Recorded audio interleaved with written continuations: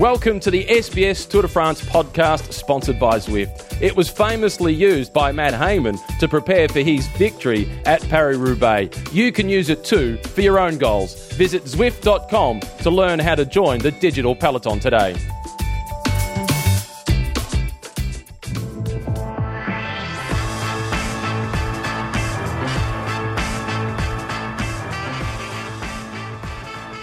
Bonjour, and welcome to this episode 7 of the Zwift Tour de France podcast, coming out from Troyes in France. Troyes, which saw the end of a stage yesterday and the start of a new stage tonight. Before we start, let me remind you that you can listen and stream and download this podcast on our SoundCloud, where you search for Cycling Central. And it's also available on our website, sbs.com.au/Cycling Central, and on the Zwift platform, since Zwift are our lovely sponsors in this podcast.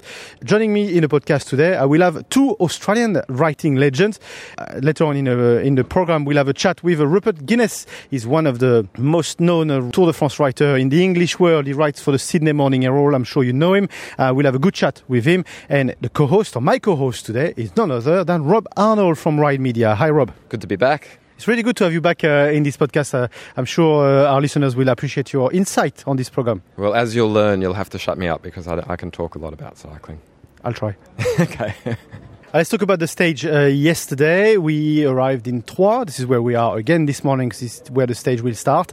In the end, the result we expected. Kittel is a winner. He looked like the strongest. He looked like the fastest. Yeah, I mean, they call it sprint stages for a reason, don't they? They do go to script. I mean, and it doesn't mean that they're boring. It's just that that's the last couple of minutes that are really intriguing. It's hard for Australia. You know, you have to wait until 1:30 in the morning. You probably have to set your clock if you want to.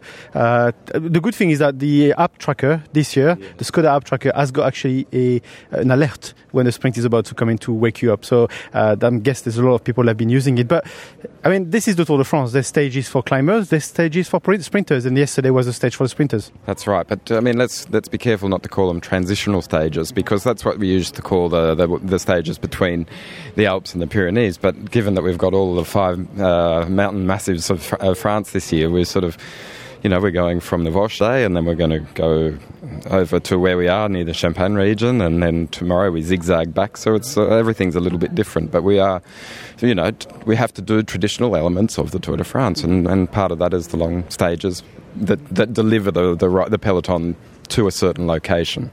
If we talk about Marcel Kittel, I mean, on the road, on that sprint, he looks so strong, and he looks like he's the fastest. Does he impress you this year or not? He always impresses everyone. I think a lot of people are charmed by his manner. He presents very well. He appears as though he has a huge ego, but he's very humble in an interview, and I think that sort of catches people off guard a little bit. He's got the top end speed 100%, that's clear. He came from a long way back to win the sprint in stage 6. Let's have a listen to a very happy Marcel Kittel at the end of the stage. Yeah, it makes me very proud. I think it was a very nice day, a very nice victory today, and I'm incredibly happy that I could get this victory for the team today, because Julien Vermoot especially really worked very, very hard today to get the breakaway back. I think it was a really hard day for him with all the heat and a long time in front. So this team spirit here in our team is incredible, and I'm sure the cold champagne tonight will taste very good. So that was Marcel Kittel, clearly very happy with himself. Yeah, I mean, I think he managed himself pretty well, because he had the same question over and over again as he walked down the line, and everyone wanted to know, now that Sagan's gone, are you going to focus on the green jersey? And I think it's obvious that he ought to, but, you know, there's a long way to Paris, and I think picking up his 11th stage win in his Tour career is something that he can savour. I think Robbie McEwen's going to be sort of a little bit nervous because he's got a collection of 12, so if Kittel picks up another one, he's on par with him, and on par with Eric Zabel, which is of interest to the Germans. But, why wouldn't he be happy? He can see that he's sprinting well. He's got 2 in a row with disc brakes on his bike. Not that they're slowing him down in the middle of the sprint, but it's fantastic for marketing. I'd like to see what sort of bonuses are written into that contract, because it is a precedent case. No one else has been able to do that in the Tour de France. It's the first year we've seen disc brakes in use, and 2 times not in succession, but 2 times he's picked up a win in a sprint, and he's beaming with confidence, and from confidence comes probably more success. I think today in Nuit Saint-Georges, he's going to be up there again, battling it out, and we'll see what comes of it. I didn't really spend a lot of time focusing on Kittel because I was so busy concentrating on Démare, who was coming in this sort of magnetised right-hand side of the road. For some reason there's something that's pulling the riders over to the barriers. Yeah, it's quite interesting because, and then Kittel just went on the left, going, well, it's open, I'm going to take that road. I think clean road is much safer, and if you replay the sprint, there were very big similarities between what Démare was doing and what Cavendish tried to do, and there were a couple of moments where his wheels, in the green jersey, the wheels were, literally centimetres from the feet of the barricades. I spoke to Démare at the end of the stage in French, but he said that he was quite happy with the way it went. He's happy with second place because he didn't fall and he hasn't lost any point on his jersey. Yeah. Do you think that's true? I think he can be satisfied with it. I think that he's in a drag race. There's 2 guys in the race this year. Another interest for Australia is Simon Yates. He kept the white jersey, but he says he was really hot. He really struggled with the heat in an Australian team, but he's British. Let's have a listen to Simon Yates. Exactly that. Yeah, it was really difficult. Well, it was okay until the end there, the last hour or so, when the pace really started to pick up and we had to chase the break more quickly. Before, it was okay. You could really manage yourself, take on the fluids that you need to. But in the final, it's stressful and it's difficult to really cool yourself down. But yeah, hot day. He said it in his own words. It was hot yesterday. It was really warm. I mean, driving to the finish, I looked down. I saw 37 degrees on the car. Didn't feel like it. I had the air conditioning going, but it's stifling, and I think it's exaggerated by the fact that there's.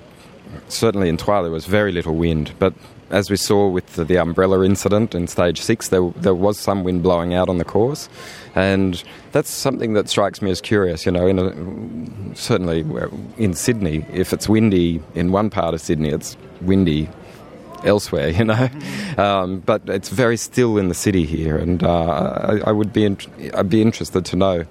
How the riders manage, just these changes in gusts, because it is quite severe, in fact. Absolutely, it must be really hard to actually adapt to this. Look, we're going to take a short break. We'll talk to Rupert Guinness in a second about the way that the press has changed around the Tour de France, and I'll have your insight just after this. Is that okay?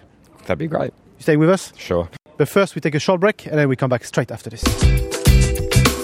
Zwift has group rides for all levels. With a ride approximately every 30 minutes, you can join a group and ride that fits your schedule and your level. Group rides stay together behind a leader. They enjoy friendly banter, a relaxed vibe, a little bit of fun, and some friendly racing.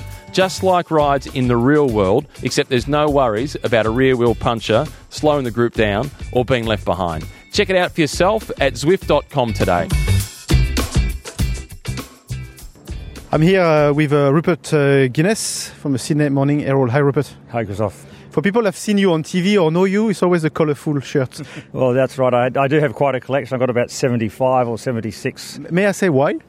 I started off back in the early 90s, and I just had 1 or 2. They were comfortable to wear, easy to wash, easy to wear when they're dirty as well. And I guess I felt comfortable in them, and then I guess there was a second purpose. Whoever I was travelling with in the car, they were able to find me easy enough in the crowd. But that was easy for me as well, to go, where's Rupert? He's there. That's right. Well, at least sometimes it gets you out of trouble, sometimes it gets you into trouble, though. Absolutely. Let's talk about your role and what you've been doing around the Tour de France over so many years, because you've been around the block with the Tour. Yeah. This 30 years ago I came to my first tour, and this is my 29th tour that I've been accredited for. But my first tour was 1987. And I was working for a former magazine that was called Winning Magazine. That was an English-speaking magazine published in Belgium or in Brussels. And that year, in 87, Stephen Roach won the tour. And I guess it started off on a good note because I did a daily diary with Roach that year. So that went very well. And so you were his proper lucky charm. I don't know about it. Maybe he was my lucky charm, I think, because I'm still here today. But I'm looking forward to catching up with him when he comes here to the tour, just to sort of, I'd like to get one photo of us 30 years on. But it's been a long time. I have to sort of pinch myself when I think about how many years I've been here. I'm sure the world has changed in the last 30 years, but it must have changed particularly for you in the way you actually report, because 30 years ago, internet was not around. And I guess back in Australia, you could talk about the results. Today, I mean, when the paper is out, the results are already out way long in social media. What does that change for you? Oh, everything has changed, really. I mean, you're right, Christoph. The results are out immediately. Reactions are out immediately. So you have to think of. Most newspapers now are very much driven by their websites as well. So you have to supply content for the website as soon as possible. For myself, while, for example, at the Sydney Morning Herald's website, or Fairfax Media, who own the Sydney Morning Herald, they'll quickly pick up an agency report. But then my report, for example, has to be pretty quick afterwards. But I also have to include reactions and a feel of analysis to take it forward a bit more. But it's it's changed so much. Just the blow-by-blow account of a race, that sort of reporting has sort of become redundant in many ways, and that's why everyone has to think of how they can sort of reinvent themselves in many ways, and that's not that easy, but it's the fact of life. Does that make it harder for you?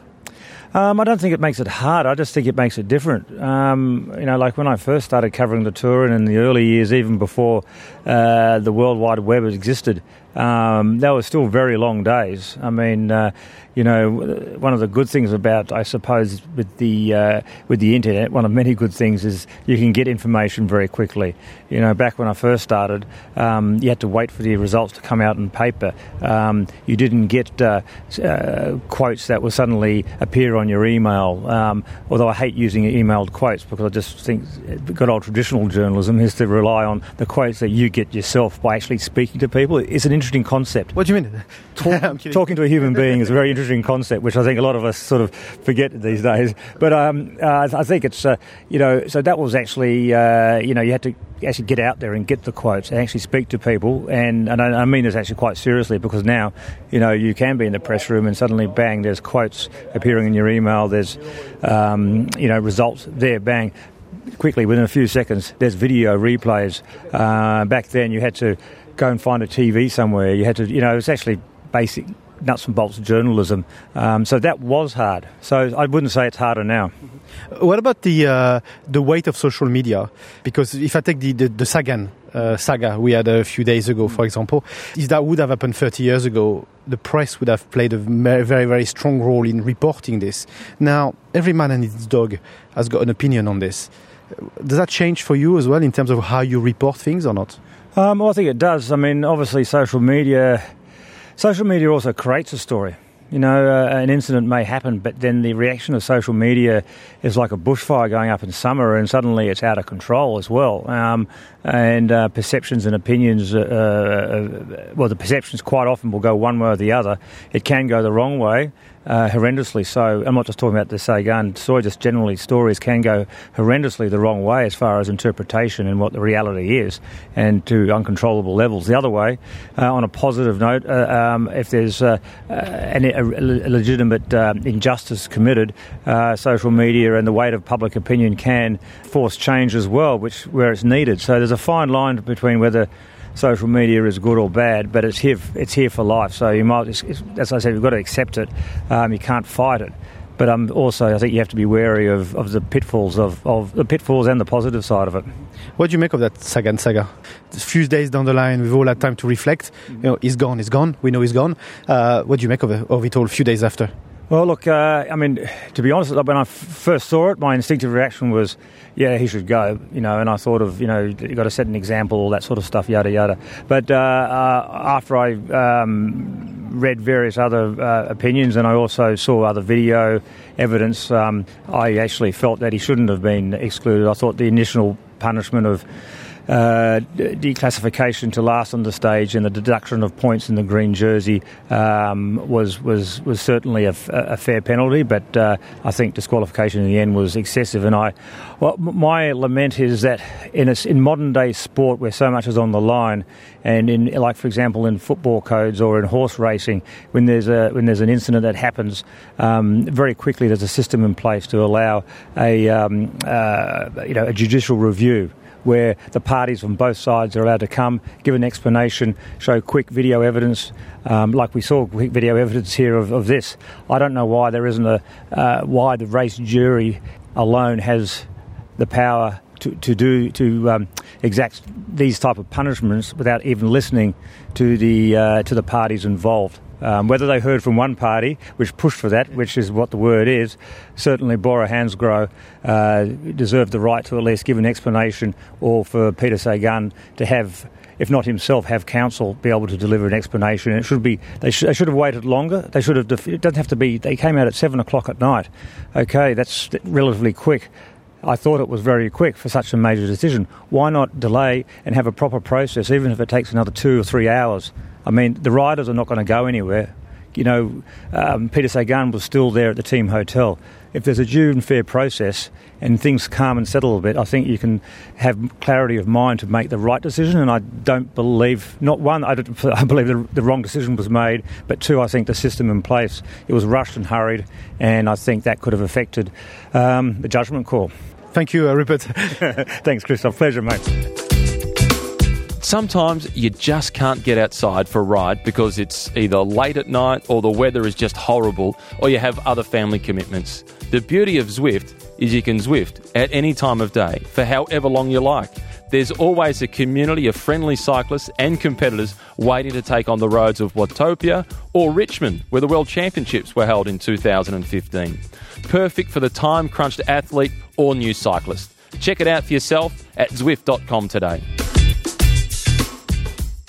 Welcome back to the Zwift Tour de France podcast, and I'm still here with Rob Arnold. Rob, we just heard what Rupert had to say. His world has really changed. I guess you write for a magazine as well. Yeah. Your world has changed as well, I guess, too. Well, it was the dynamic of the tour is totally different to when I started doing it. My first Grand Départ was 97. And for 16 years, as well as doing the magazine, I wrote the live content for the official website. So I was sort of in part of that technological revolution, if you like. And so you saw the technology evolve? Well, definitely. I mean, we'd have to draw a picture for some people, but there was a device back in the 90s in France called the Minitel. Yeah. You remember it well? I love that. It was, people that don't know, check it out. Minitel was, you thought the Americans have invented internet. This is wrong. We invented the prehistoric internet with the Minitel. Yeah, exactly. So, I mean, the people can Google it and see what it looks like. But the first tour I did was still using a Minitel technology. So that must have been slow. It was quite frustrating, yeah. In the time that I've been doing the Tour de France, the media's changed in one significant way, and that is in 97, for example, there was no English translation. Yeah, Tomo told us this. I was sorry to interrupt, but Tomo told me this as well. It was all press release, everything was in French. That must have been really hard for you guys. Well, it was all in French. And then I did 98 doing just the live call on Le Tour d'Effard, and then that progressed by 99. We started doing what we call the Film de l'Étape, which is just a very factual summary. And so 99 and the beginning of the Armstrong years, that prompted the organisers to consider another language, and obviously they selected English, and so that was my task for many, many years. I would do the live call, so write 10 to 15,000 words of commentary during each stage, just based on everything that happened on Radio Tour, and some historical references and some anecdotes that I'd collected over the years. And then at the end of the day, we would smash out the Film de l'Étape, and that would be printed for the press room, but also eventually put online, and progressively got faster and faster. And then also do some interviews and things like that. So, I mean... so the essence of the job hasn't changed, just the way we deliver it has changed, and therefore the vibe has changed around. Well, also just simply the platforms, you know. To be honest, the systems that I was using in 98, 99, all through the 90s really was a precursor to what we now know as the template for Facebook and Twitter, you know. It was that sort of coding hadn't been really... It was evolving largely through what the engineers at ASO were doing. It was real quite interesting tech, but I can't tell you anything about it other than that when I had a problem, I would call someone over and they would remedy it. They would scratch their head in French and then remedy it. Well, let's talk about what's coming up tonight on SBS. We're leaving from Troyes which was the final of the stage yesterday. And we're going to Nuits-Saint-Georges. It's going to be another pretty fast stage, I guess. It's a long stage, but it should go fast because it's something open up for the sprinters. Well, exactly. I mean, it runs to a script. People who have seen stages. 2 was a little bit different because it was rainy, but let's say 4 and a 6, then that was definitely, let a few guys up the road, as is the case. And then it's difficult for anyone to even take a gamble because they know that when it's a profile like it is, then it suggests that the sprint's going to be on. So even if you've got a really good selection of riders who somehow manage to make it clear, they're going to be chased down by the sprint teams because there's, minimal opportunities for the guys to sort of set it up for a bunch sprint. So we know at the end we will see in the bunch guys like Kittel, guys like Démare, guys like Bouhanni. Yeah, I mean, most people who have been watching the Tour on SBS sort of understand the rhythm of it now as well. So, but, there always is the prospect of a surprise. And for me, one of the highlight stages of the last few years, and it seems obtuse, is stage 15 to Nîmes in 2014. And Jack Bauer was one of the riders in a breakaway, and he got caught literally, I don't know, maybe 20 metres from the line. and to me, that's what... And it wasn't a mountain stage, and it was a sprint. Alexander Kristoff won in the end, and you can argue they've timed it perfectly. Well, they did, but it was. I was devastated for Jack. He'd been away all day, tried his heart out, and so that could happen. But I think realistically, one of the anticipated stages of this year's Tour de France is stage 7. Because it goes to Nuits-Saint-Georges. Okay. I've asked everybody, so I'm going to have to ask you for a pick anyway. On that sprint, who do you see? Who's the strongest at the minute? Because Démare is in green. Who's the strongest on sprint today, or is it just a pick out of the hat? Anyway, you got to give me a pick. The thing is, we've got to consider top-end speed. So and in that sense, Sunweb, which has designated Michael Matthews as their leader for the Tour, they even admit that Michael, for all of his strengths, he's not the pure sprinter. He's one who needs a little bit of rough terrain and a little bit of undulation to soften the fastest guys out. And I spoke with Luke Roberts yesterday, and he was telling me that, in their appraisal, Luke Roberts works for Sunweb, in their appraisal, the fastest is Kittel and Démare, and they just have that real super acceleration. They're doing a great job. For Démare to get the monkey off his back and pick up a win the other day, so it's going to serve him very well. He'll want to prove that he can continue to win when there's not carnage behind him, and we've seen a committed FDJ. The Tour de France will benefit enormously from French success. You preach a convert. It's been great to have you in the podcast again. So we look forward to speak to you again all around as we go around France. Thanks, Rob. And we'll raise a toast tonight when we've got the lovely bottle of wine from Nuits-Saint-Georges. Absolutely. Thank you. Thanks a lot, Christophe. And this is it for us today. Thank you for listening to our episode of this Zwift Tour de France podcast. I remind you that you can download it and stream it on SoundCloud. You can also find it on the Cycling Central website, which is sbs.com.au/Cycling Central. And you can find it as well in the rides provided by Zwift. On behalf of everyone that's been working on this podcast at SBS, I'm going to have to say now goodbye or au revoir for now. See you tomorrow.